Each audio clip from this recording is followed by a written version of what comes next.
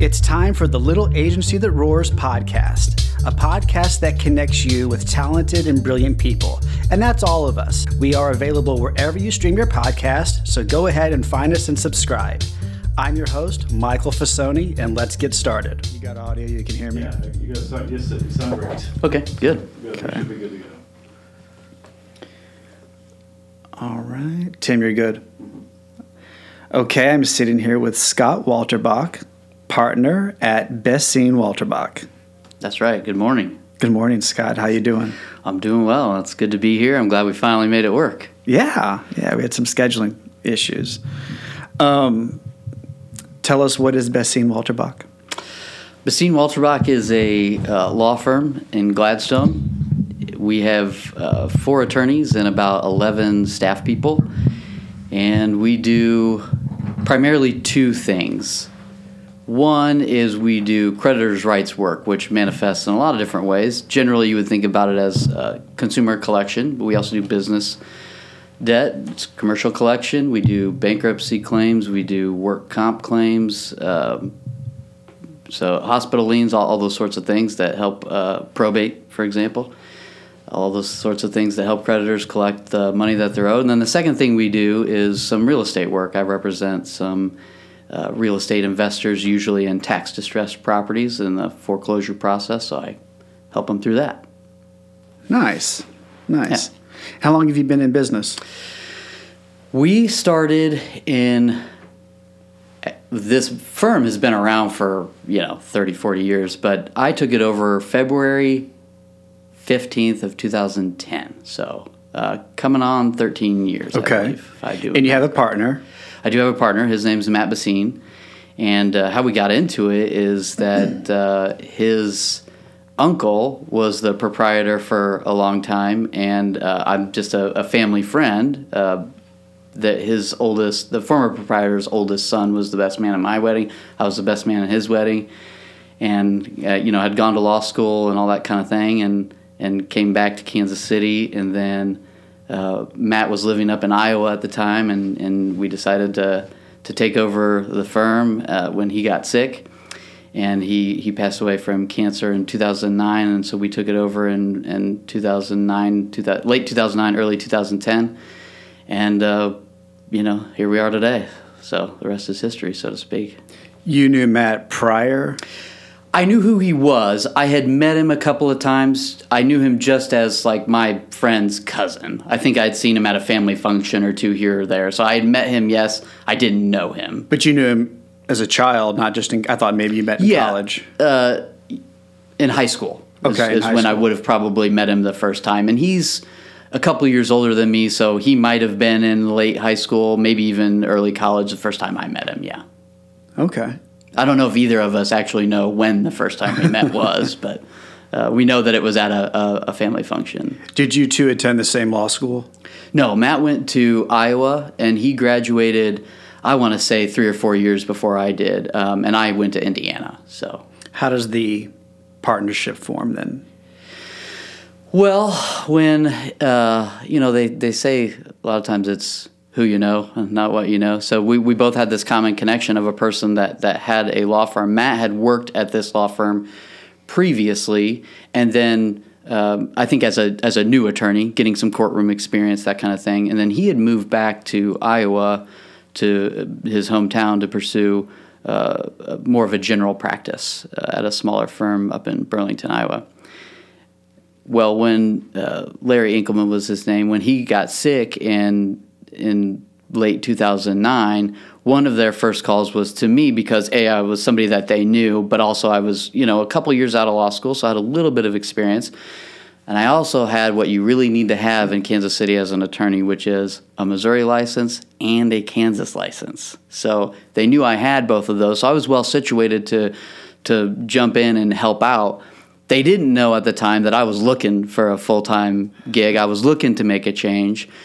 So, and actually, it's kind of a funny story. I had a meeting with my bosses at the time. I was working at a small law firm up by the airport. And he comes in and he said, they're older, and I knew the writing was on the wall. This wasn't going to be a forever type of job, this first job of my career. And we had a meeting that morning. I don't even remember what day it was, but they said, basically, you got a month or two, and then, I'm moving to Florida, and the other one's retiring, and that's gonna kind of be it. Okay. And so then I was really starting to look. But late morning, I get a phone call the same day, like maybe just a couple hours later, from my best friend's mom, who was the spouse of Larry, Diane. And she called me and she said, hey, this has come up. We're looking for somebody to help. Could you just step in and help us a little bit till we figure out what we're going to do? Oh, wow. And I was like, you're not going to believe this. And so we had this conversation about where I was at. I had done some interviews, but wasn't ready to take a new job. I had interviewed in Wichita, for example, and I wasn't really ready to move to Wichita, but it was just something that was available, so I was kind of checking it out. Anyway, so we had several meetings over the course of that winter, and then I started in February. Matt came down from Iowa. We kind of talked about what it could look like, what our plan for it was. And I thought maybe we were going to be partners and hit the ground running and take this on and see what we could make of it. Well, I go to work on Tuesday morning, and Matt's there, and we go to court together, and he kind of shows me, generally kind of what this work is all about. For example, I had heard the word garnishment, but I had no idea really what it was. And that's something that's really fundamental to what we do. So it's kind of funny looking back on it. But anyways, we went to court and everything. And then I think it was later that afternoon, he said, well, I think you got this. I'm going back to Iowa, and I'll check in with you later. So I said, oh, okay. I didn't really know if I was ready, but I suppose that's just normal. When this was all happening, I really was, especially in retrospect, I really was ready for it. And I wanted a challenge, and I wanted to be busy, and I wanted to figure things out, and I wanted to have some autonomy. And so, it just kind of ended up being the perfect thing. Well, fast forward a year or two, we had done a lot of upgrades. We didn't even have a server. We barely had computers. We had clients, and we had plenty of work to do, but it just wasn't really up to what I would think it should be. And so we moved offices. We kind of restructured it and did all these things in the first year and a half I was there. Anyways, he comes back down from Iowa, and he says, why don't we just be 50-50 partners, and we'll just do this thing together. And then it took him a couple more months, and then eventually he moved down here, and then it's just been a 50-50 thing since then, and it's been working pretty well. We are different personality-wise in a lot of ways, but we have a lot of the same core values as far as work-life balance and our financial goals and stuff like that. So it's been a really good match, even though a lot of times he's kind of the yin to my yang. That's important in a partnership. Yeah. Probably a lot more important than anything business related. How you get along and how you see your life more generally. For example, it's really important for us to treat people well, whether that means we're going to be more successful in business or not. Also, for example, we both fundamentally believe that the money part of it, and because we have payroll and expenses, and we have things we got to do, and we both have young families to support. But we fundamentally believe, and it's always proven true, that if we take care of the things that we are supposed to take care of, if we get good at the things that we need to be good at, that part will take care of itself. And so, just that where we are in our walk of life, we're both having young kids and kind of having some of the same core values, although not all of them. I mean, we're different religions. We're probably different political parties, although we talk about politics, pretty openly. So we're different in a lot of ways. I'm more go, go, go, and he's more, hey, let's slow down and think about this kind of thing. And so the dynamic there, my wife has said many times, you need somebody to pull you back sometimes, and he needs somebody to light a fire under him sometimes. So I think it kind of works that way really well. Do you guys spend time together outside of work? We don't really. we do office functions and things like that together. You just kind of find that Monday through Friday is enough. Yeah, I guess so. I think either of us would be open to it if it happened. And it's not to say we avoid it or anything like that. I just think, especially for the whole time we've known each other, these 13 years, we've pretty much that whole time we've both had little kids. And so that kind of takes up a lot of your energy and time and effort and desire to, to foster new friendships. But yeah, I mean, we get along pretty well in the office, but I wouldn't say, we don't hang out really much on the weekends. That's not to say we don't occasionally go out to dinner or go play golf together or something like that. Sure, we do all that kind of stuff, yeah. Who's the better golfer?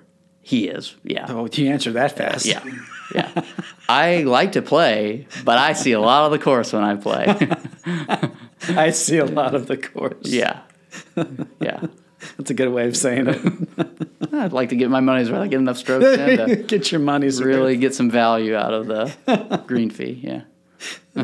Support Titleist. Yeah, that's right. Lose a couple dozen balls. Yeah, well, maybe the recycled balls. I tend to buy those because I lose them so frequently. So the driving range balls. Yeah.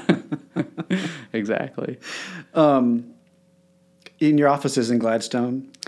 It is, and it's been there since before my time. We did move offices, like I talked about, but we're still in Gladstone. We like Gladstone for a lot of reasons. It's a great area, and it's central enough that we can get to all the courthouses. We are out in court a lot, so we do go to all the courthouses in the area and outlying areas as well. But at the time, I was living in Gladstone when we first started, and then he moved to, I think, just outside of Gladstone in Kansas City, and now I live in, we since moved over to Kansas. We're in Kansas City proper, but we're in Liberty School District. So all of our whole base, our whole existence is in the Northland, and kind of always has been for me.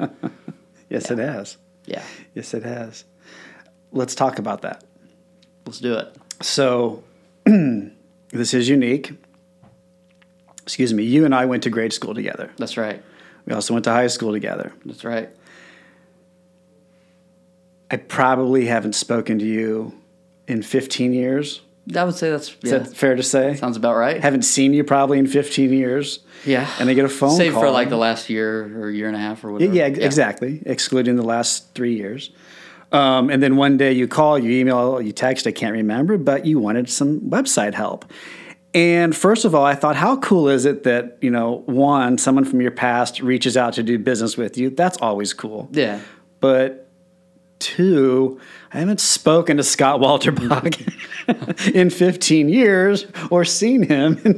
That was really cool. Yeah. Well, and you could have gone anywhere for your, for your project. Sure. And actually, it's funny that you mentioned it because I was talking to a kind of a new entrepreneur. Maybe I'll hook you up with her later. But as far as like business, she'd be a good interview. But I was talking to her about she had gone and got some marketing help and kind of was a little bit dissatisfied with the results. And I was like, look, for me, I know social media is what it is, and there's all these people that do all these different things, but try to find people you already know. Try to find somebody that you know that's in the business that's doing good work and go with somebody. I mean, Kansas City's not so big that you can't find somebody that you know. I mean, you got a big network. It's like I'd much prefer to work with somebody, and this is true of like all of our vendors at the law firm, whether it's IT or marketing or anything else. I much prefer to work with somebody local that I know, that maybe I know, something about their history or their family, and that I have a face or that picks up the phone when you call, that sort of thing. And I think it was you that mentioned, like, we kind of operate kind of the same way you do. Like when you call us, like you're going to get us. Like we're not so big that we're going to, granted, there's a lot of delegation that happens in the normal day-to-day practice of But you and Matt law. are showing up in court yourselves. Correct. You're not. We're meeting the clients. We're doing the things. We're not, we're not beholden to some corporate office or something. We're here. We're the ones doing it, and that's what I love about it. For better or for worse, like, those decisions are ours, and we own them, and we learn, and we move on, you know. But you like that personal relationship in all of your business relationships, if you can. Absolutely. I just was talking to somebody the other day about how the older I get, the more I come to realize that basically everything I do is just a pretext to meet and engage with people. Because that's what I like to do. So going to court, sure, I'm going to go to court and do the things that a lawyer does. But what I really want to do, what really interests me is, who's this judge? Why are they doing what they're doing? Who's the clerk? What makes her tick? What is she like? What is she not like? This defendant that I'm talking to, what's going on in their lives? How did they get to this point? What does this moment in time mean for them? And just kind of getting to know people. I feel like maybe I'm old-fashioned in that sense, but I think my wife has had a positive influence on me in that regard. But that's what I like to do. That's what I thrive on. And that's, I think, one of the reasons that I like this job is because I'm not just sitting behind my desk doing legal research and writing briefs all day. There's a little bit of that, sure, but I'm getting out in court, in my trade groups, in the community, and doing speaking engagements and things like that. And that's what I really thrive on. That's kind of what keeps me going. Because the regular practice of law sometimes can be a little bit mundane. It can be a little monotonous. So It's funny you said that. It's not funny you said that, but it's ironic you said that because a few weeks ago, there's a lawyer on the other side of this block, Defcoda Law. Tarek Defcoda is a great guy. He once said, Michael, what I say in court can change a person's life. Yeah. That's pretty profound. It's true.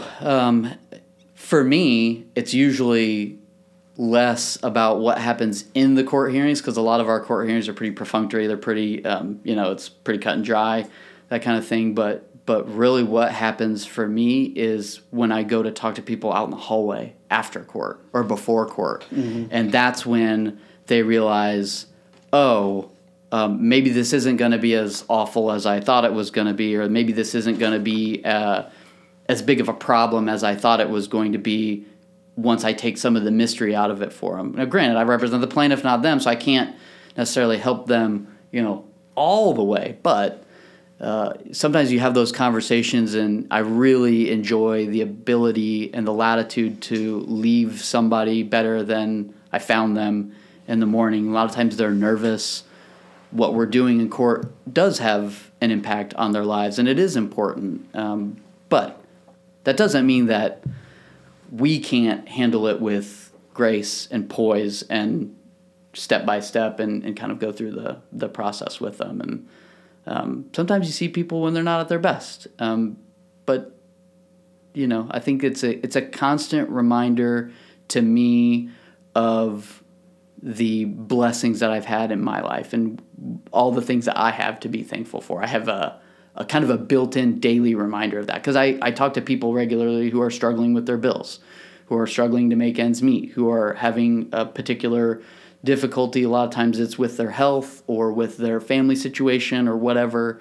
And so I have kind of that grounding, and I think that's good for me. I think it's good for a lot of people, but I think in particular it's good for me. Yeah. No, I would agree. Let's get back to, again, it was such an honor is a big word, but it was such an honor to have you reach out and want to do some work together. I think I told a few people, it's like, you're not going to believe he reached out. I don't, I've only worked with one other friend. I have one friend that I kind of stay in touch with from my past. Him and I still stay in touch occasionally and do work together. But other than that, it's you, and I haven't seen you in so long. And so I also want to talk about, what does it feel like? You come from a large family. I do. I'm not sure how big your own family is, but I know that you have one. And, you're in the same part of the city that you grew up in. Mm-hmm. Do your children go to the same school? No. Okay, different school district. Yeah. So what's it like raising in a family? And like Scott Walterbach is now full circle. Mm-hmm. Yeah, Like if I had to just, It's kind of wild to think Cliff about. Notes Scott Walterbach, it's like, well, he came from this great big family, It's an inextricable part of who I am. I mean, in fact, when we were talking just before this, I mentioned it because it just always seems like it's relevant. Because I think once you tell people, hey, I'm the fourth of 8 kids, oh, that means something. I like that impacts who you are and how you grew up and kind of how you see the world. And so yeah, I was fourth of 8 kids and went to school here in the Northland, and then went to St. Pius, and then was off to college. I went to Truman State, and then went on to Indiana for law school, and then eventually found my way back to Kansas City. At the time, I was looking for jobs in St. Louis or Indianapolis or Kansas City, and was kind of okay to end up wherever. I was, in my early 20s, mid 20s, and single, and so looking around, but I ended up back here, and actually met my wife on Match.com. Really? She was teaching over here in Excelsior Springs School District, and it was at a time when online dating was. We've gotten really off track here all of a sudden, but it was on a time when this is the track. This is the track. Online dating was.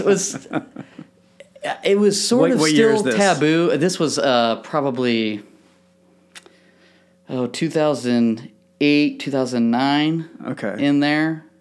Katie might know more specifically than Well, it wasn't me, taboo. It was just maybe a little bit more sacred than it was now. It was sort of becoming more mainstream, but it was still something that like I was too proud to do. Like I was not going to do that. But one of my good friends, who I would think would be the least likely person to be online dating, he had met his spouse, and I knew them and went to their wedding and all that. And then finally one day we were golfing. I just say, hey, by the way, how'd you meet her? And he said, Match. And I was like, I about fell out of the golf cart. I was floored by this. And I was like, well, maybe I should try it, So anyways, I did. And that's worked out in spades. It's not really as weird as people think. It was just kind of like having a profile and chatting, messaging back and forth. And well, you're still thinking about it. I am, yeah. It's a funny story. So you get me started on this topic, I'll just go. But anyways, so we got married in 2011. We had our first kid in 2013, and I have 4. So my kids are 9, 7, soon to be 6, and just turned 4. 3 boys and then a girl. Wow. Nash, Bo, Judd, and Hannah. So they're a big part of my life, and I love talking about them. It's I've gotten to realize, we just talked about how my parents sold our childhood home recently and moved. I've started to really kind of realize how home is not necessarily like that physical place that I had always associated with when I was a child. Like it's a feeling of the people that you're around. So yeah, it has kind of come full circle, and I'm back working in the city that I grew up in. Although I will say it's a lot different than when we grew up here. Oh yeah. I tell people I thought Kansas City was cool before it was cool to think Kansas City was cool. It didn't have a lot going on. The suburbs were nice, but didn't have a lot going on in the urban core and everything. But now it's a totally different story, and it's a really vibrant, good place to be. My wife is actually from California, and she loves it here.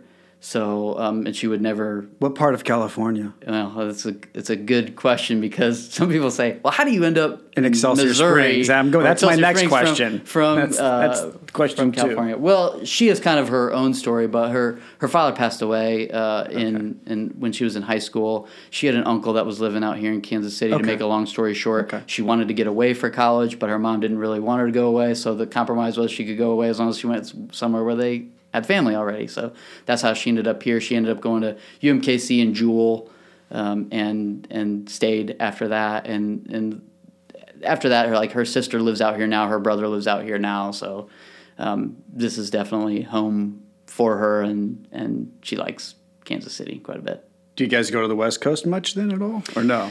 Yeah, we've been out there a couple times.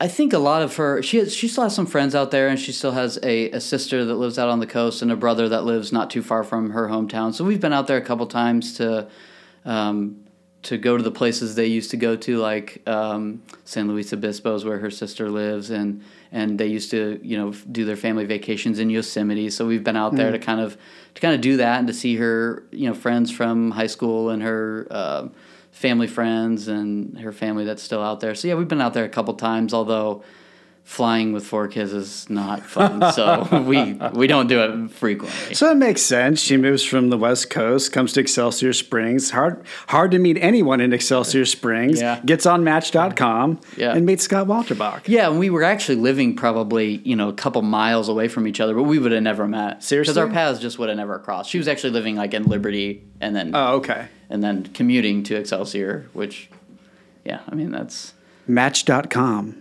There you go. Bridging the West Coast to the Midwest. And I have no idea what it's like now. Back then, I don't even think they had an app. I think it was just a website. Well, I hope you don't know what it's like now. I don't know what You're it's not like. supposed to know what it's like right now. That wouldn't be right. Yeah. So is it weird do you ever drive around and think, gosh, these are the streets I grew up on. These are the, when I was one of 8, and here I am, with my own family of 4, and I own a business in my city. And yeah, I don't know. A lot of the stuff I went to when I was younger is not there anymore. It seems like like the Berry Road baseball field, for example. Well, it's a Sonic now, but yeah. Yeah, exactly.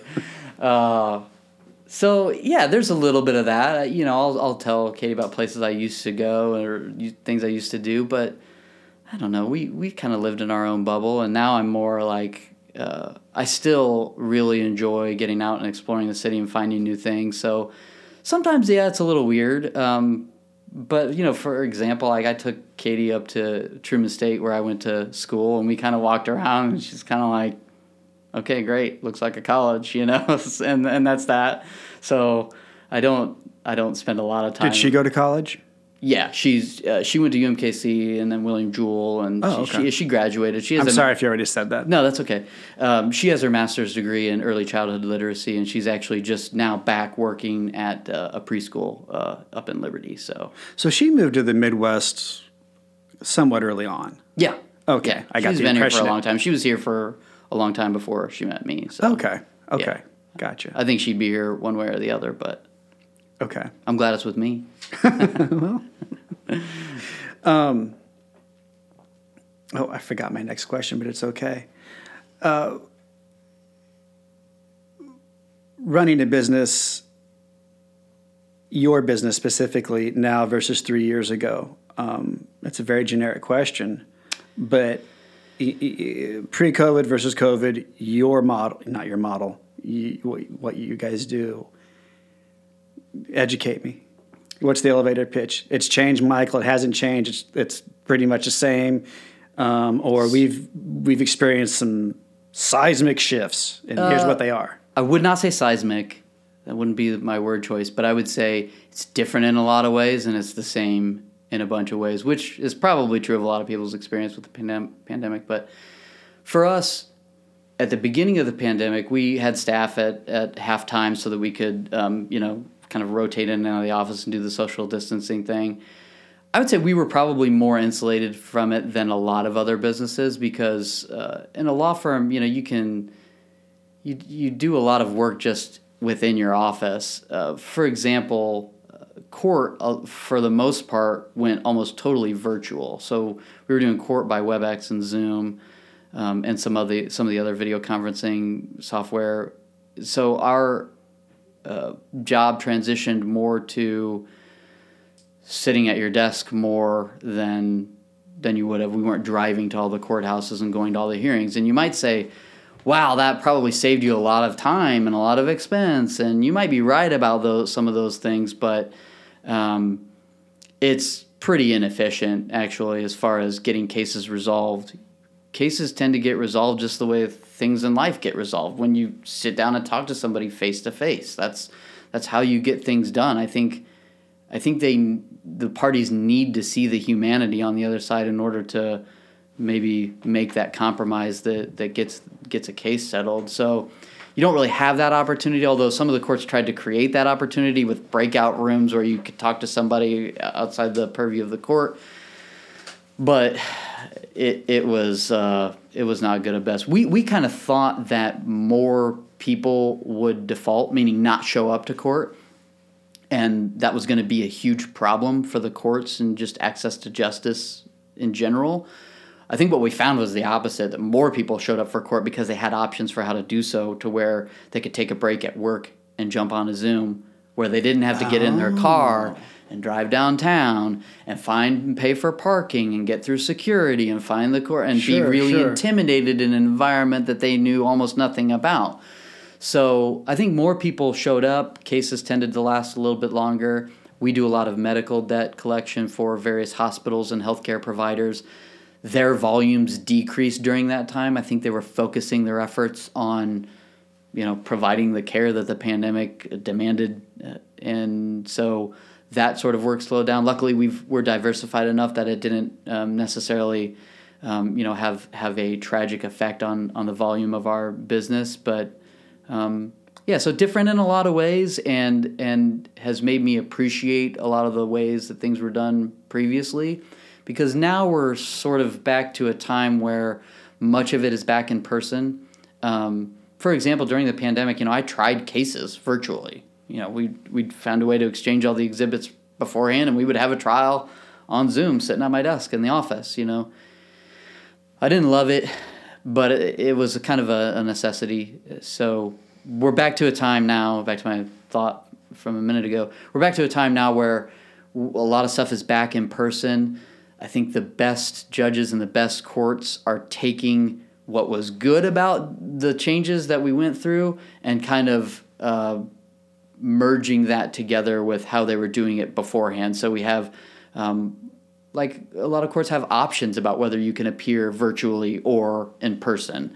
And so they're taking some of these ideas, because the law doesn't change very quickly and the administration of law doesn't change very quickly. But during the pandemic, it was kind of like a lot of other industries, you had to change. And, for example, they stopped doing like criminal trials, but those have to be in person because of some of the protections in the Constitution. So they got really, really backed up as far as, scheduling jury trials in some of these, especially in the more urban counties, where a lot of our cases are civil. So you're not necessarily like entitled to like, an in-person. You are entitled to a jury trial if you request it, but most of our cases don't have that. So they're bench trials, so we could try them on virtual or in person. But now we're kind of back to the this time where some of the non-evidentiary hearings are you can still attend virtually for the convenience of it. But then when you get to the point where the rubber meets the road and you're going to have an evidentiary hearing on a motion, or let's say a trial or something like that, then it's back in person where, the parties meet in the courthouse and do it kind of the old-fashioned way.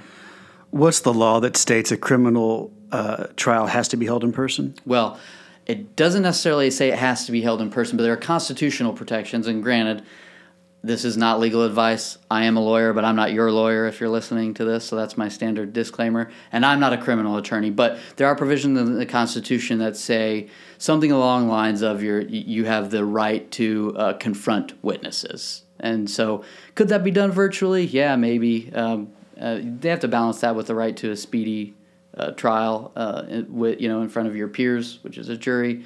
So, especially with a jury, that just gets really cumbersome to try to do virtually, and you don't know necessarily like what people are looking at or what they're doing when they're not in person. So the courts kind of lose control. How does that work?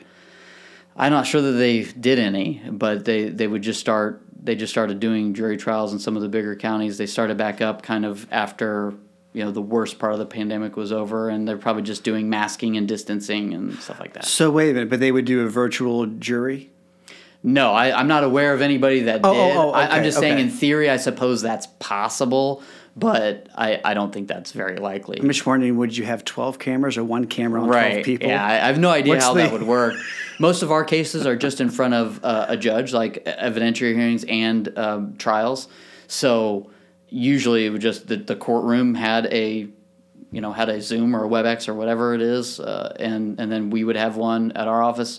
I had one where we went and sat in the conference room, and I just had the witness, who was not a technologically savvy person, just kind of sit next to me, and we kind of went and had us both on camera and do the whole thing. But I've also had it where they'll just sit at their kitchen table and do a Zoom and offsite, and you have to exchange the exhibits beforehand, make sure everybody's looking at the same pages and all that as we're going through the evidence. And so it can work. It's not what I would prefer. It is just easier. Like a lot of things, it's just easier to do in person and makes more sense. But Are you seeing new people come into the profession, industry, whatever you want to call it, trade, that are perhaps being shortcutted or hurt by this period? For example, I graduated law school 2 years ago during COVID.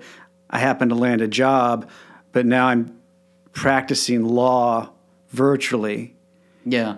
You, who's been practicing law for 12 years prior to having even attempted virtually, and to the manner in which we've had to, do you see them being shortchanged in some ways? Like, gosh, you guys really need a one-on-one class in this because you're missing out on. Yeah, we don't have any new attorneys in but there's always. Not your firm personally. Yeah. I just mean as an industry. I think. It'd be like someone who gets a new teaching certificate and becomes a teacher and then become a teacher during COVID. Well, I think a lawyer is absolutely shaped by the experience that they get. And it's not just who you know or where you went to law school. It's what kind of cases are you working on and what are you doing within those cases. So, yeah, I think that absolutely will shape who they are. And some of the newer attorneys that have never gone to court and are just doing it virtually, I think they're going to have a setback just the same way our children in schools are going to have certain setbacks related to the limitations placed upon us throughout the pandemic. But lawyers are also pretty well educated and pretty resourceful and are usually pretty career driven. So I think they'll catch up as we get back to a new sense of normal. But yeah, I think absolutely that has to have an effect. What that is ultimately, I think remains to be seen on this new crop of lawyers. I am aware that some of the bar exam scores have not been as good recently, and the passage rates have been lower in Missouri. And people are speculating on about why that is. Where'd you hear that? Cultural changes, and I think that's been. Get so many emails from different publications and stuff. I think I read that in one of the bar puts out these statistics and kind of keeps up on that, so I'm sure the bar exam is way different than whatever it was when I took it in 2007. But we do kind of they look at is it getting harder? Is it getting how many people are applying? How many people are passing?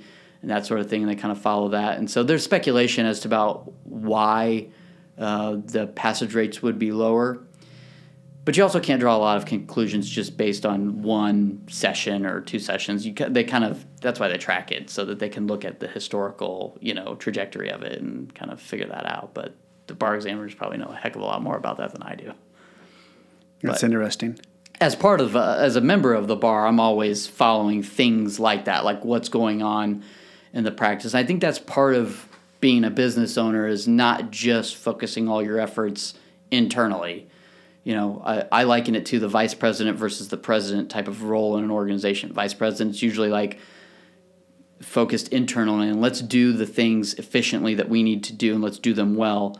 But the president has to have more of a perspective about what's going on outside of our office, what's going on in our city and in society generally, and then how do we fit into that, and how do we make what we do make sense in the larger picture of things. So, how are you staying in touch then with your community, or is it just as simple as being out in the community like you were at court this morning? So Yeah, it's everything. It's a lifestyle. So I guess let me ask specifically: Are you in any groups, or do you do any weekly meetups? Okay, what are they? Right now, for example, I'm president of the Missouri Creditors Bar Association. Missouri Creditors Bar, Inc. It's MCBI. And that's basically just a trade group of collection attorneys or collection-type attorneys in Missouri. And you might think we would be highly competitive with each other because it's, kind of a niche field, but the opposite's actually true. It's very collaborative. We kind of share openly. There's plenty of work to go around. So we get together and we share ideas and we share problems that we've had or specific counties where we've had issues with this or that. And, I mean, it's really valuable to get feedback from another attorney that says, yes, I've had that same problem, here's what I did, or no, we haven't had that same problem because we do it a little bit differently. And that's really, really valuable. So so we're members of the ACA, which is the American, the acronym's actually not accurate. It's like the American Association of Credit and Collection Professionals, but they call it ACA.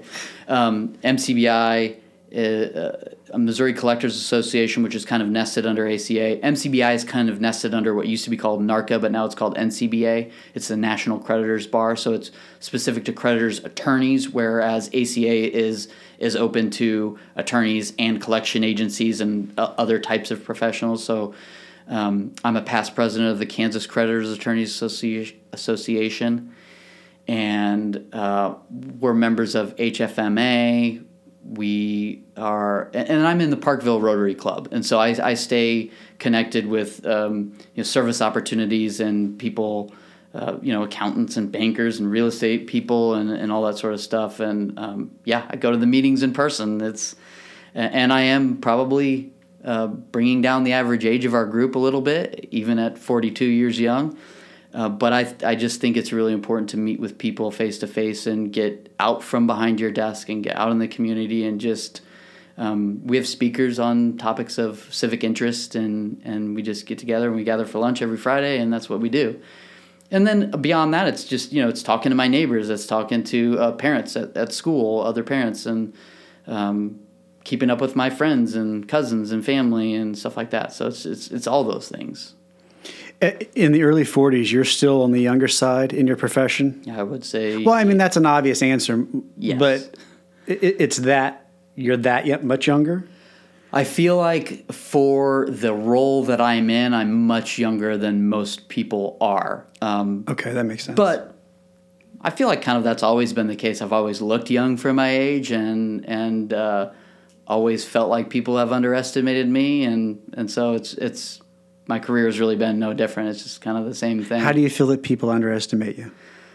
I don't know. I just kind of have always felt like I think part of it is being one of 8 kids and kind of feeling at times lost in the shuffle, although that's no reflection on my siblings or my parents. I mean, God love them all. They're fantastic, and we still get along just as well as probably better than when we were children. You have a really great family. Yeah, and so I definitely feel like a lot of my siblings were more athletically gifted than me, more intellectually gifted than me, but I feel like I have a pretty good balance of all those things. So maybe I got them in the end. I don't know. Okay.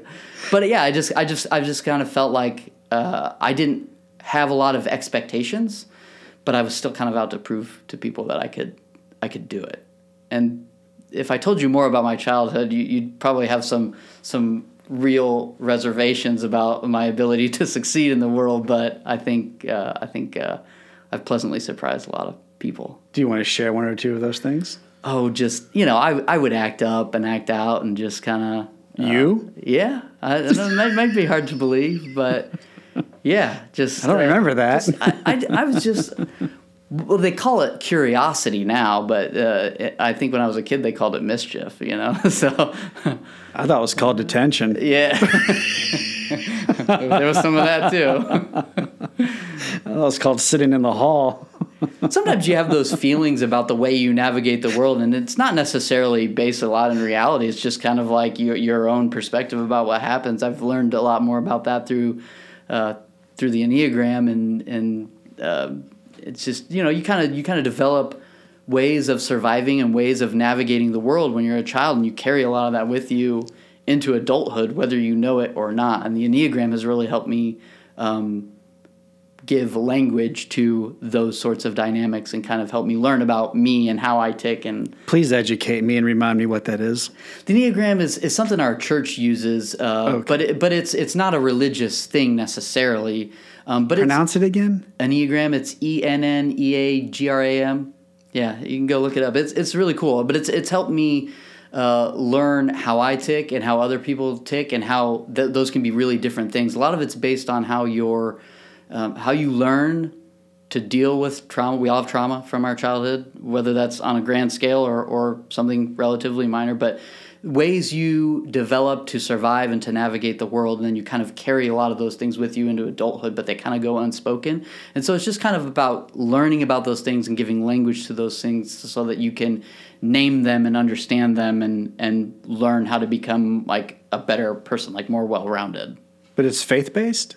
Or you found it through your church? I found it through my church because a lot of our church members do it. The church offers it then? Well, obviously. Yeah, they didn't really offer it. It was just sort of something that kind of was some of the people in the church did. And so we took a class on it. My wife and our church group, we did a class on it and kind of just for kind of personal betterment, you know. And it does kind of give you some empathy for other people and kind of helps you extend generous assumptions about the way that people decide things and navigate the world. And so it kind of helps you with that. And I've found that to be professionally helpful too, because whereas I would draw a lot of hasty conclusions about people's evil motives and quick to do so based on, you know, a court filing or a conversation or an email, now I'm instead of drawing those conclusions, I get curious. I say, okay, well, what's really going on here?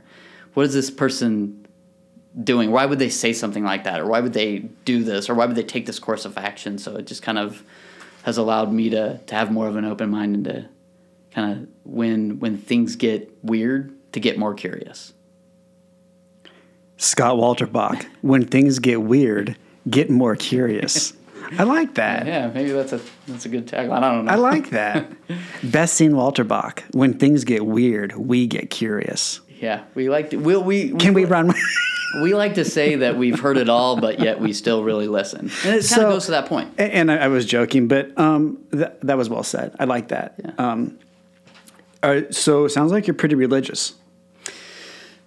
Yeah, I grew up Catholic, and I've always found a place for that in my life all through college and everything. I wouldn't say I was a zealot by any stretch of the imagination. There's times in my life where I've been stronger with it than others, but I would say nowadays, and this is partly because of my wife too, but I would say my faith is as strong as it's ever been. We go to a non-denominational church here in Midtown now, not far from here. We make the trek, the 20-minute trek down into the city every Sunday morning. Yep. So it's so far, Scott. It's worth it. Well, for some people in the suburbs, their bubble is really their bubble, and we try not to do that. But yeah, having that connection to the city and different people of different races and ethnicities and socioeconomic states in life, I think that's really important for us. But yeah, it's something I think about a lot and still try to actively practice. And I think that's a big thing, not just for me personally, but I feel like it overflows and infects my professional career and my marriage and my relationship with my kids and everything. Yeah. You're saying a lot of things we've heard before. Religion comes up in this podcast frequently. Yeah, I think I'd say half the guests that you know, as you know, it's a very open, candid dialogue that we have here.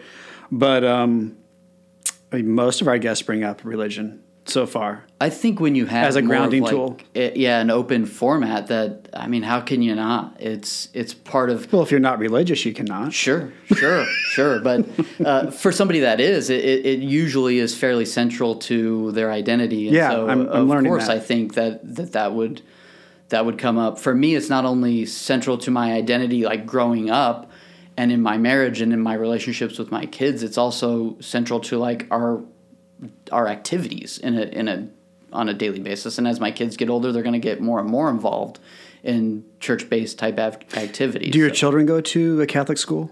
No, they go to public school. Okay. Yeah. Because you were 12 years Catholic, right? Yes. St. Therese, the Little Flower. That's right. With myself, K through 12, and then St. Pius. Right. So, okay. Yeah. So you didn't want your children to go private, or was it just a geographical thing? I would have been okay if it's a they long did, drive. but my wife is not Catholic. She was kind of raised in a non-denominational Christian church, and so early on in our marriage, we would do the switch-off thing where we'd go to my church sometimes and go to her church sometimes, and that was okay, but especially when we had no children, that seemed to work just fine. Scott, I forgot you mentioned you do attend a non-denominational church, so it makes sense you wouldn't want your children to attend a Catholic. I don't think I'd have any problem with it, and I don't think she necessarily would either. That's not like we're anti that. In fact, like basically all my other siblings and all their kids, I think they all pretty much still go to Catholic schools. Okay. And, but for me, it just seemed to be a better fit to do what we're doing. I think it's better for my wife. She feels more at home in a non-denominational church, and I think we've tended to have more robust conversations about faith based on what we're hearing at the non-denominational churches versus the Catholic church. And there's nothing wrong with the Catholic church. It's just she didn't grow up with it, and so it's just not quite as relatable. Central and relatable. Yeah.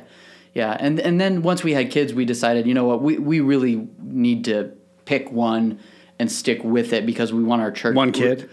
We want all four of our kids to have a consistent like experience with that and have like, and now it's kind of cool. Like my 9-year-old and my 7-year-old, they have like church friends like that they're excited to go see on Sunday morning when they go to their class or whatever. So that's been cool. And as they get older into middle school and high school, they have more activities for those age groups. And I'm not looking forward to the drive to take them down there to do that like on a Wednesday night or something. But that's just going to be a sacrifice that we make, and it's worth it. So, maybe it's disappointing to perhaps to my family members or my parents that we're not like Catholic, quote unquote, that we're not like practicing that on a regular basis. But I don't sense that anybody is disappointed with me about it, because I think they see the benefits of what it's provided us, and that it's been really good for my marriage, and that when they talk to me about it, I talk about how my faith is as strong as it's ever been.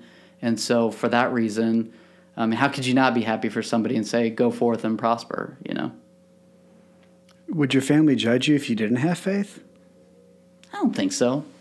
Okay. I think they would want it for me very badly, to the point of trying to be as persuasive as they could about it. Sure. Yeah. Because it was such a fundamental, central thing in my parents' lives and in our childhood and everything that, I think they would want that very badly for me if I didn't. I think that if I wasn't going to church at all, they'd be trying to get me to go back to church. But going to a different church, I think, has been kind of okay, because I think they understand the value of it for me and the place that I'm at with the spouse that I've chosen. Interesting. So you've talked about, before we started, you're a runner. I'm a runner, yeah. Helps clear the head. Yeah, I've talked to people about this recently, like even last week, about how no matter how extroverted or introverted you are, I think introverted people need some social interaction and extroverted people need some solitude. It's just where you are on that spectrum. Running for me is my time. Nobody's going to interrupt me. I can think freely.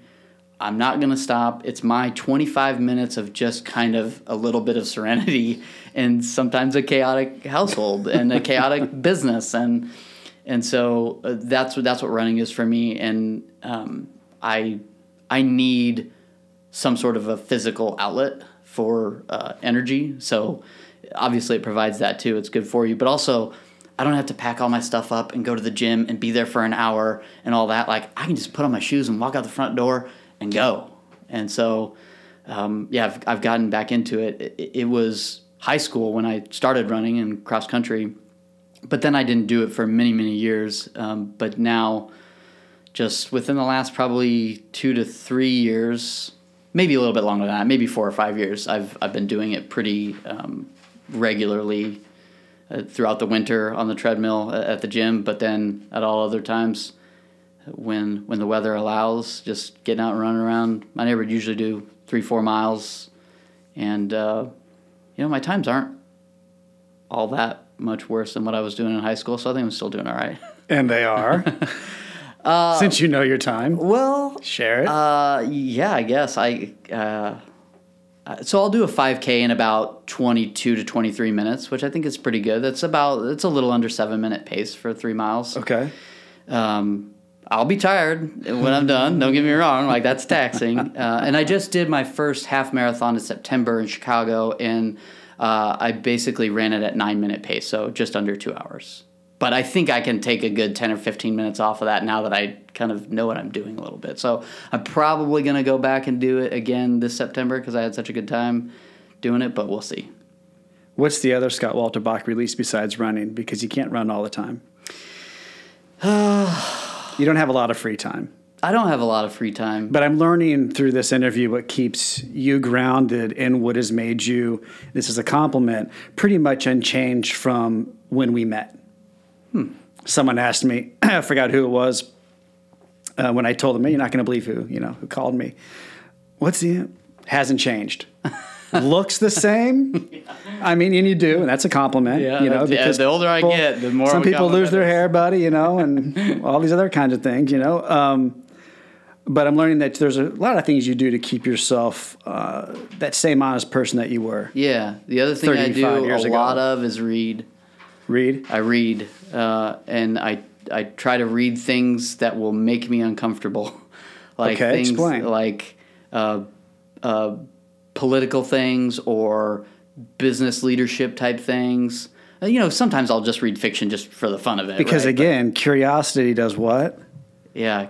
What was that? Well, we already forgot our catchphrase. Curiosity. When things get weird, get curious. There you go. Like yeah. Okay. Yeah, So you search the weird and you get curious on it. Yeah. So, for example, just like scrolling through social media. So I do Facebook and Instagram and really nothing else. There's nothing weird on social media. But yeah, I try to read things that I don't necessarily just agree with the headline, and it's not just confirmation bias. Like, I just want to read this because it feels good to hear it, and that supports kind of my pre-existing notion of whatever the subject matter is. I try to read things from all different points of view and stay curious and think I don't necessarily agree with that, but everyone doesn't have my same experience, so or a lot in life, So I love it when Facebook starts showing me ads about things that really aren't of interest to me, because that tells me I've got the algorithm sufficiently confused that they don't really know what to make of me. But yeah, so I read a lot. I read copiously, and you might ask, well, how do I do that? Well, I don't really read a lot of paperback type books. I do have them, and they're in the nightstand, and every once in a while I get them out when I'm fed up with not being able to find anything good on Netflix or whatever. That hasn't been the case recently. There's lots of good stuff on. But I read a lot audiobooks, while I'm driving. So, we drive a lot for work, and I'm in St. Louis probably at least once or twice a month, if not more. I've recently been to Springfield. We used to regularly make trips to Wichita and Lawrence and all kinds of places. So we drive quite a bit, and I'll put my book on and go. And no, I can relate. That's what podcasts are for me. Yeah, and sometimes I'll do podcasts too. That's really all I listen to in the car is podcasts. Yeah, when I first started, I was listening to music, and then I'd listen to sports talk radio. And there's only so much of that really is of great relevance to me. So I feel like that's a great use of my time, and it does pass the time. When you're driving on a long drive by yourself. I also think age has something to do with it, because I had lunch with an industry rep recently, and he said, a lot of it's just my ears. I can't, I can't listen to that music anymore because it's 8:30 in the morning and a 4/4 rhythm hurts. Yeah. Or fair point. Whatever. Yeah. If I'm going a short distance, I'll just listen to NPR, or just because it's easy to turn on FM, and, they always, have until the signal stuff. changes. Yeah. Right. Or they do too many of the commercials, then I'll do something else. There's no such thing as too many commercials. Well, in your business, Come on. Yeah. You said Netflix. I've heard yours on there, so I listen to at least some of them. That's right. The little agency that roars. Tagline and the podcast. Since we're on the subject, what are you consuming in terms of media? Oh, What am I? So I'm. What kind of household are you? What's the Walterbach household? Oh gosh. Are you just all over because you have 4 kids? Yeah. Do you have it all? So a lot of it for my oldest is sports stuff. Like he's really into MLS and sporting. So you have and to the have Chiefs. ESPN. And he always wants to update me on the snow report in Utah. My sister lives in Utah, and we've been out there skiing, and we have a trip planned to go again in February. So he gives me the snow report from Utah, so we know what the slopes are going to look like in February. But what are we watching? What are we reading? I don't know. My wife and we watch Love Is Blind on Netflix. Yeah. I'm finishing up Dahmer now, so no spoilers. I'm not done with it yet. He goes to jail. We watch.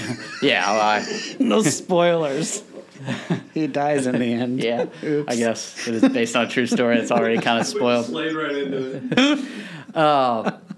But at our house, honestly, with the kids, we watch a lot of Forged in Fire. It's a show about them making knives and swords. It's fantastic. It's so interesting. And then they test them. Yeah. Here's my problem. My kids love it. All right. Tell me what you think about the ballistic tests. I think, and They don't do it real often. I thought they do it every show. No. When they make the dummies with the silicone dummies with the organs. The ballistics dummy? Okay. Yeah, they do that frequently. I don't know the words. I thought you meant when they actually shoot the sword with the with the bullet. No. Okay, I used the wrong word probably. But when they have the gel body busts. Yes. And then they have literally like a heart, a liver, and they have the organs in them filled with like liquid. That can't be cheap. No, it can't. Well, no, it cannot. But come on, I mean, Netflix has a good budget. Yeah, they don't really probably. Right. But where I was going is the 3 dudes who do the judging, they get a little carried away when they start stabbing that thing. Yeah. Do they not? Totally. I mean, That's kind of part of the fun of it, though. It is, but I don't know. They're trying to break the weapons so that they can distinguish one, from the other. It looks like a man in his mid-50s playing Army real hard. Yeah, well, he's a martial artist. I'm like, is he? Yeah, you go get yours. Is he? Yeah. Okay. Yeah, he is. He is. Well, the one that mainly does it. My son actually wanted to be him for Halloween. Oh, really? But we weren't sure anyone would get it, and we ran out of time. It's a fun show, though. They give them challenges, and yes, they have to forge tools. They learn a lot just about like science and perseverance and other people judging your work, and just it's fascinating. My kids and I think we've watched like every season. We actually subscribed to the History Channel Vault so we could get the first 7 seasons, because I think Netflix only has like season 7 and 8. So okay. Yeah, we're all right. I only gave it a few episodes because I don't know, it sizzled out on me. But yeah, I thought it's one of those things. Like the more you get into it, like you can just. Once you get to that point, like you can just watch all the episodes, and it's fascinating. I've even gone back and rewatched episodes. Like it's that pathetic. The body test is like, can't we use a pumpkin or right? Can't we use a ripe watermelon? There's only where's Gallagher? And I think part of it too for me is that there's only so many kids movies and kids shows. Some of them are just torture to watch with the kids. So we're always looking for something that we both enjoy somewhat, and that seems to be one thing where we both enjoy it. So come on, son, let's watch these men destroy this doll. And we try to limit screen time, for obvious child developmental reasons. So we have specific shows that we'll watch at specific times, but we try not to do technology aimlessly or alone. It always has to be together and with a purpose. Aimlessly or alone? Yeah, not my thing. That would destroy all of my watching habits. If someone said you cannot watch aimlessly or alone, I would say, well, then take the TV out. Why are we here? What am I doing? It comes from a book, TechWise Family. It's one of the books I read that kind of made me a little bit uncomfortable, but I think has made me better. I think his name is Andy Crouch. And it is more of a faith-based thing, but it's about how, You have a lot of great little quips you live by. Yeah, I think. That's why you're a great guy. Well, I try. I think I got a little... Aimlessly and alone. Yeah, they say you shouldn't do technology aimlessly or alone. You should do it... I disagree. ...together and for a purpose. Why? What if they talk? Well... I think it's more for like a family, like setting up rules for like a family. I'm kidding. But yeah, I'm not kidding. with kids, you have to watch it because they can do that instead of doing the childhood developmental Okay, what's things your that they show need then? to do. What's your show? Just like running is your time. You're 25 minutes. Yeah. What's your show? I want to hear you say you watch something aimlessly and alone right now. Oh, yeah. All right, I mean, what is I it? can get sucked into something like that. All right, what is it's it? usually something What are you doing? like lately. Well, lately it's been Dahmer or The Watchers, but I mean, it changes over time. But usually it's something like that, like either a docudrama or like real crime, something like that. Yeah, I'm usually totally fascinated by why people commit the crimes that they commit. So usually it's something like that but that's after the kids go to bed. They don't watch that stuff with me. Well, no, that wouldn't be cool. Yeah. That wouldn't be alone either. Right. I like that, aimlessly and alone. I won't practice it, but I like that. I think it's a good rule of thumb. I like, and the other rule of thumb, when things get wild, Weird. Weird. Or wild. No, I like weird better because it makes more sense. When Yeah, things get and weird, get curious. Yeah, when something happens that you're not expecting or that you would normally hastily ascribe an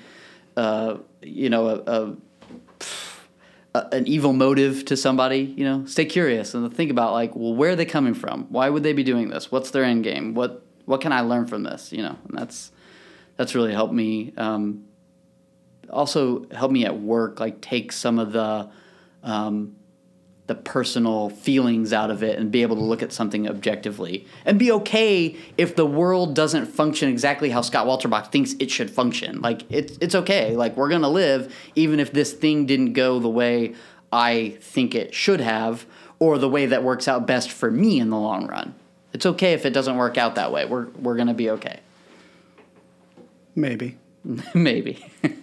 So I didn't plan on asking this question, but we're having a great conversation. And I talked about how unique it was, the novel that you reached out. What was it like seeing me after 35 years? Because, again, you haven't changed. You're the same dude. You look the same. You didn't age at all. You're still a good human, obviously. Got a cool tie on right now. It's very kind of you to say. I would say the feeling was very similar. I felt like... come on. I think when we reached out to you, it was sort of a breath of fresh air as far as trying to start a new marketing effort without ever having really done anything like that before. Working with somebody I already knew and trusted obviously is very very much what I try to do and very much put us at ease that we knew we were going to get a fair deal and probably and I know your agency's been around a long time, so I knew we were going to get good quality work. And that was sort of also a way to talk my partner Matt into doing something like this or trying something like this when it wouldn't necessarily been something he was gung-ho about doing. Not necessarily against it, but I was I know somebody here locally. I grew up with him. Let's give it a shot and see what happens. So, yeah, I'd say my impression was a lot the same. Your business doesn't really... You're not really advertising dependent. Right. And so, yes, to go out of pocket and spend money on advertising can be tough. Yeah. So, it's been fun to kind of reconnect and talk about Little League baseball and whatnot. Go Orioles. Yeah. What do you wish people knew about Scott Walterbach or about what you do? I wish they would know that the Google reviews aren't the full picture of what we are. I would like people to know that we're local, that we care, and that we try really hard. Let me stop you. Yeah. Because you said that. Now people are going to look at your Google reviews. Yeah. Be fair to yourself and explain why they're that way. Well, we do debt collection, so we meet people when they're not at their best, and we don't judge them for that. And you can read my review on there. I kind of preface a lot of that with what you're going to see on there. But I wish people knew that we are local, that we have a vested interest in being here and doing good work, and that we're smart, we're nimble, we have Matt and I are both propped up daily by our staff. They're incredible people. We've given them the autonomy to be themselves and to do their work and to prioritize and things like that. And we have seen them just flourish. And that's kind of one of the best things that we do, is provide people good jobs at a living wage and a comfortable place to work, a productive place to work with plenty of work to do. I would just say that I wish people would get to know us personally. I think they'd like us a lot better than just saying, well, that's just another debt collection law firm and they're just in it for themselves. Because that's what a lot of people think. Yeah, we have a job to do, but it's more complicated than that. And we do want to get to know you and get to hear your story. It's not necessarily, it doesn't always change the job that we have to do, but chances are pretty good we can make the process less painful than it needs to be. And for our clients, I think our clients see exactly who we are, because they're not interacting with somebody else at the top while everybody else does the work. They're seeing us and they know us, and our name's out there. And I think we have a pretty good reputation in the industry as people who have enough experience that we really know what we're doing, but we're young enough that we're going to be around a long time. So I think it's a really good spot for us to be. You said the word nimble. Yeah. It's a good way of describing it. I often describe the agency as the perfect combination of agility and experience. Yes. Because we kind of have, different age spectrums here. And then we also don't have any design on really ever becoming anything different than that. We're not gonna hire 25 more lawyers and move downtown. Like sometimes enough is enough, and we're really good and really fortunate. We're really good at what we do and really fortunate to have the work to do it. And I don't think any of us are really ambitious about becoming something else. I completely know what you mean. I'm not trying to close McDonald's. Right. I'm not even trying to close Dunkin'. Right. I'm not trying to get big like that. And there are national type creditors that we could go after and expand states that we practice in and stuff like that. And there just doesn't seem to be a real good reason to do that. Exactly. We just want to take what we have, because frankly, there's plenty to do. And we just want to do this and do it really well and see what comes of that. Yeah. Do you watch or do you read through trade publications, or do you listen to anything recently, currently, 2022, regarding increase in household debt and the fact that interest rates are going up? Are you seeing...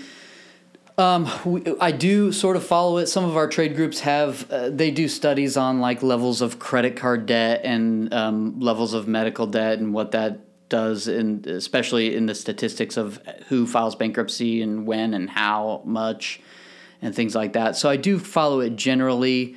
I haven't seen a lot of that recently. I think it takes a little time for some of those studies to come out, but I think as interest rates go up, that's going to have more of an effect on the real estate side of our work than on the collection side, because when interest rates go up,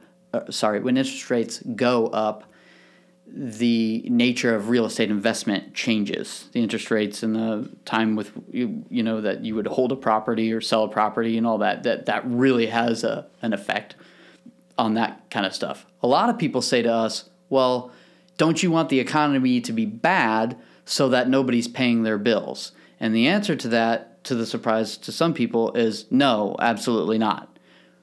When the economy is good, there's plenty of people that still don't pay their bills, but they're able to pay their bills. If people are actually functionally unable to pay their bills, then there's nothing out there for us to go collect. So we want the economy to be good, and there's still plenty of work to do. So I'm not worried about that. We regularly teach credit abuse resistance education to high schoolers in the area. It's a program that's run by the bankruptcy court here locally, and they have it in Columbia and St. Louis as well. So we're not really concerned about that. But back to your question about the economy and everything, I'm just generally aware, as any kind of business person would be, that rates are going up, and and that the job market. It was kind of our impression during the pandemic that a lot of people were still working and even doing quite well. The unemployment rate was still very low. Now I understand it's getting a little bit harder for the uneducated and the sort of the entry level to find those entry level jobs. So I think that's going to affect things as well. But for somebody that's, for example, of working age but uneducated and can't find a job, I'm probably not going to see them come across my desk, because in order for it to get to me, the creditor or the agency that's handling their bad debt on their behalf has to believe that there's some ability but just an unwillingness to pay. Okay. So usually they're telling me, or they're helping me with providing me information to indicate where to go get it after we get a judgment. And if there is no place to go get it, then I probably don't see a lot of those. That doesn't mean things don't change and we get cases that we can't collect. That happens all the time. But as far as, the people who are the worst off, people who are filing bankruptcy or not working, everything, I'm usually probably not going to see a lot of those because there's nothing there for us to get in the end. That makes sense. Yeah. And we're trying to focus our efforts, as any business person would be focusing your efforts on what you're going to get and a return on your investment for. So we're trying to focus our efforts on the files that produce. And like you said, you've diversified so that Right. you weren't so heavily into healthcare. Go ahead and name your categories. Yeah, we do some government collections. We represent universities and colleges. We do utilities, landlords, hospitals, healthcare providers, basically kind of anybody that you can think of that you would owe money to in a daily, like on a daily basis, in your regular consumer life. That's who we would represent. We also represent businesses where let's say a contract dispute or a lease that they haven't paid or something like that. So we'll do some commercial collections as well, and then along with that we do probate. Workers' comp, fee disputes, just wherever you need to go to collect it. We don't just, for example, make phone calls or file lawsuits. We'll go into kind of any of those other areas. Like if the person files a bankruptcy, we'll file a claim in the bankruptcy under certain, fact patterns where that makes sense to do it. So just doing that central thing of like collections. That's why I refer to it as creditors' rights, because, you might start with collections, but really that kind of manifests in a lot of different areas, filing hospital liens and doing all kinds of things that it might take, different avenues that you go down to try to go out into the world and find the money and go get it for the person to whom it's rightfully owed. Nice. Yeah. So it's complicated enough that it's interesting, but it's also something that's such a niche that when we do it, because we do it in volume, that we get a wealth of experience more quickly than other attorneys get it.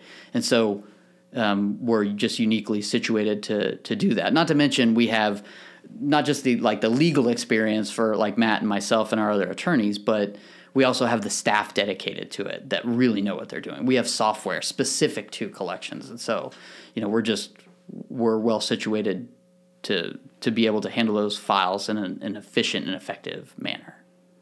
Well, I think when your mind is where yours is and your intentions are where they are yours, then you have no choice but to do a really good job. Yeah.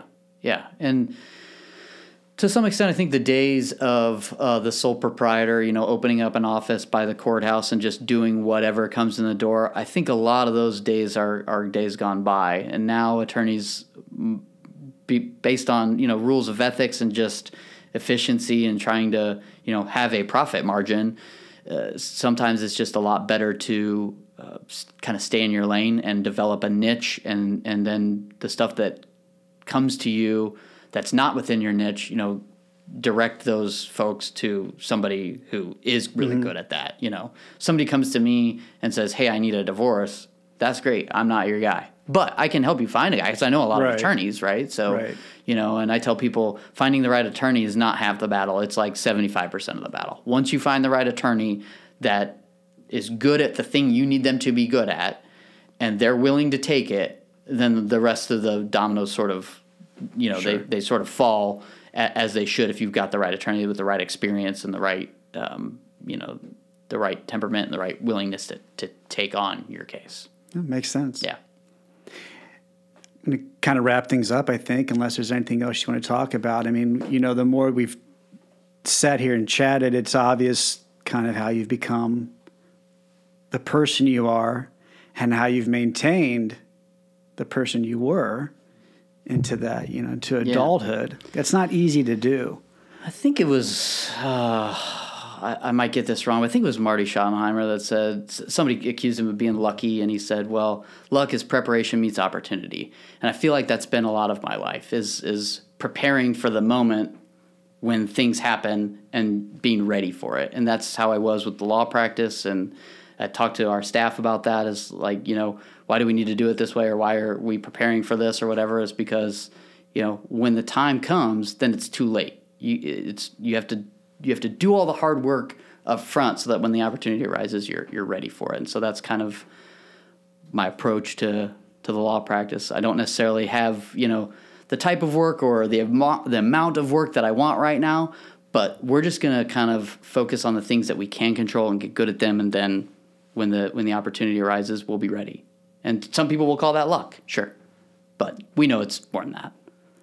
And when things get weird, we stay curious. Get curious. That's right. Scott, I really enjoyed this. Yeah. Thank you so much for coming by. I know you had a busy morning. Shake your hand. Let's get you out of here. Yeah, sounds good. All right. Thank you.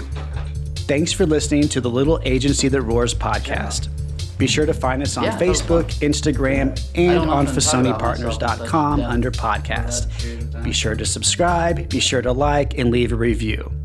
If you want to submit an interview or submit yourself for an interview, please email roar@FasoniPartners.com. That's ROAR @FasoniPartners.com. Thanks.